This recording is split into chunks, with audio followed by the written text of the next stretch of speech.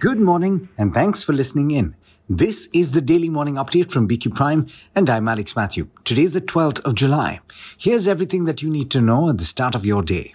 The big news is that the GST Council has agreed to levy a 28% tax on the full value of bets for online gaming, casinos and horse racing.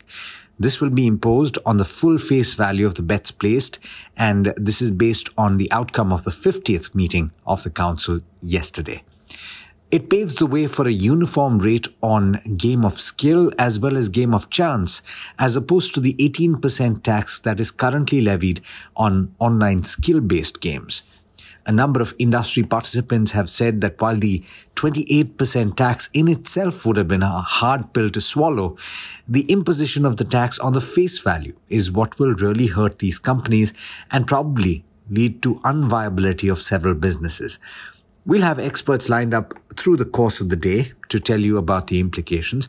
And of course, Niraj will join in just a bit to tell you about the stocks that are impacted. Now, a number of other changes were also made by the GST Council, and here are a few of them. Food and beverages that are bought along with a movie ticket will now attract a lower tax, and cancer drugs have been exempted from paying a 12% integrated GST. And apart from online gaming, there was also a clarification on utility vehicles. The additional cess on sport utility vehicles will now apply to all utility vehicles if they have a length above 4 meters, engine capacity over 1,500 cc, and a ground clearance above 170 millimeters.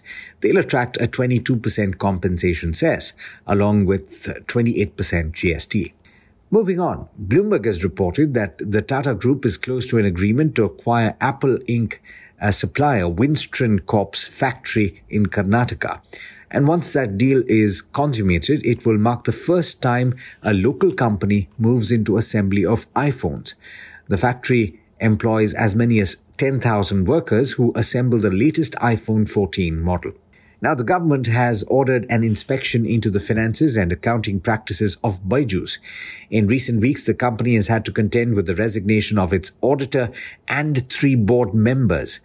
The Ministry of Corporate Affairs has sought a report in 6 weeks. Now, all of this follows an internal assessment of the company's state of affairs, and based on the findings of this inspection, the government will decide whether the matter needs to be escalated to the Serious Fraud Investigation Office. Now, moving on to global commodities, flows of Russian crude are starting to show signs of slowing more than 4 months after the company was due to slash production. That's based on a Bloomberg story.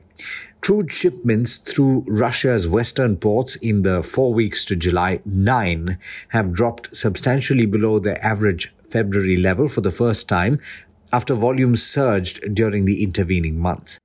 Nationwide seaborne crude flows have fallen to 2.86 million barrels a day in the week to the 9th of July. That was a little more than 1 million barrels a day lower than the previous week, with 80% of the drop coming from ports in western Russia. Now, as a result of which, you have crude prices that rose just a bit. Last I checked, Brent crude was hovering around $79.5 to the barrel.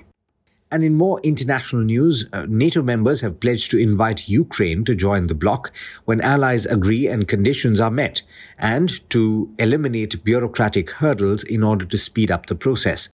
At a summit that began on Tuesday in Vilnius, NATO leaders agreed that Ukraine won't need a so-called membership action plan to prepare for joining. That's according to Secretary General Jens Stoltenberg, who said this at a press conference. In international markets, US stocks ended higher, with all 3 benchmark indices gaining over 0.5%. The Dow climbed 0.9%. But it's a mixed start to trade in the Asia-Pacific region, with 2 of the 3 early risers trading lower. And now, here's Niraj with the trade setup for the day in India. Morning, Niraj. Lots to talk about in terms of news. What are you focusing on this morning?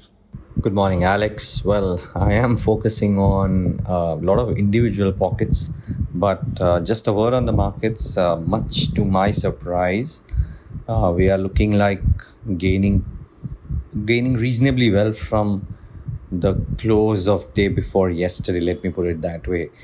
Just the call and the put position seem to suggest that we will not have a substantial start or a substantial gain, but we gained about 0.5% yesterday. We look like starting off well today as well. Though Asia's, as you rightly said, is a bit mixed and not necessarily only doing well. But the going still, I would suggest, seems to show that we will have a positive start today.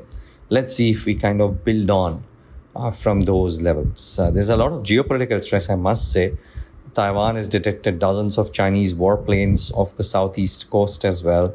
So lots happening within that pocket, but our market seemed to be okay.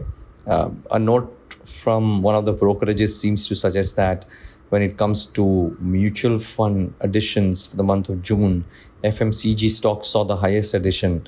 It's interesting that it's happening at a point of time when margins in this sector are expected to do well.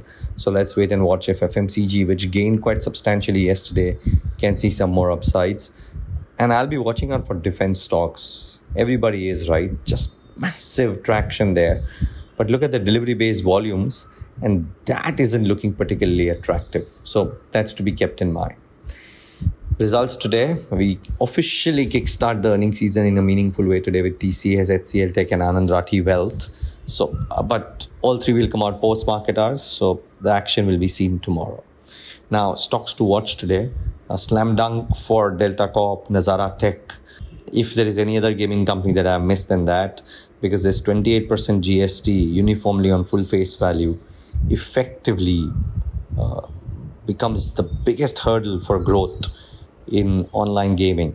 Now, Delta Corp, remember, the bread and butter business is okay, which is the casino business, which still has the same rule as before.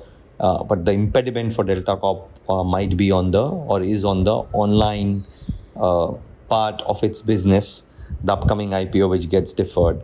So today, I think all stocks will see a downtick. Unless the rule gets revised, which I think the players have requested the government to. It might be a longer pain for Nazara and some of the other large gaming companies, be it Dream11, be it Games 24/7, be it somebody else. So for those companies, it's a body blow. GST on food items and beverages and cinema halls will be 5%. Not much financial impact, but it removes any uncertainty because different states had different things and it may be construed positively. So I would reckon that PVR might have a positive day today. Let's wait and watch. Happiest Minds has set 972 as the floor price for the QIP.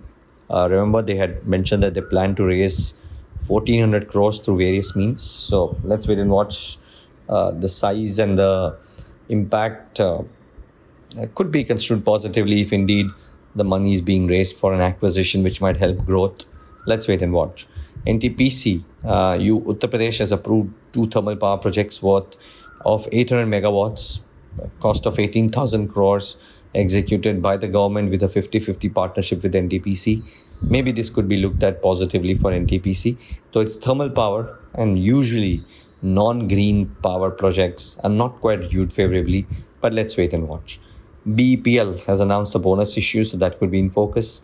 And Pidilite has brokerage recommendations. 2 of them I've chosen. Pidilite, Cities cut the recommendation to a sell from buy. Price target implies a 16% decrease. And Reliance has been resumed overweighted Morgan Stanley. Price target implies 3210, implies a 16% increase. So pretty interesting what's happening there. Nevertheless, gaming is the order of the day today. Watch out for some large losses on those stocks on open. With this, it's back to you. Thanks, Niraj. And as always, thank you all for listening in. This is Alex Mathew signing off. Have a great day.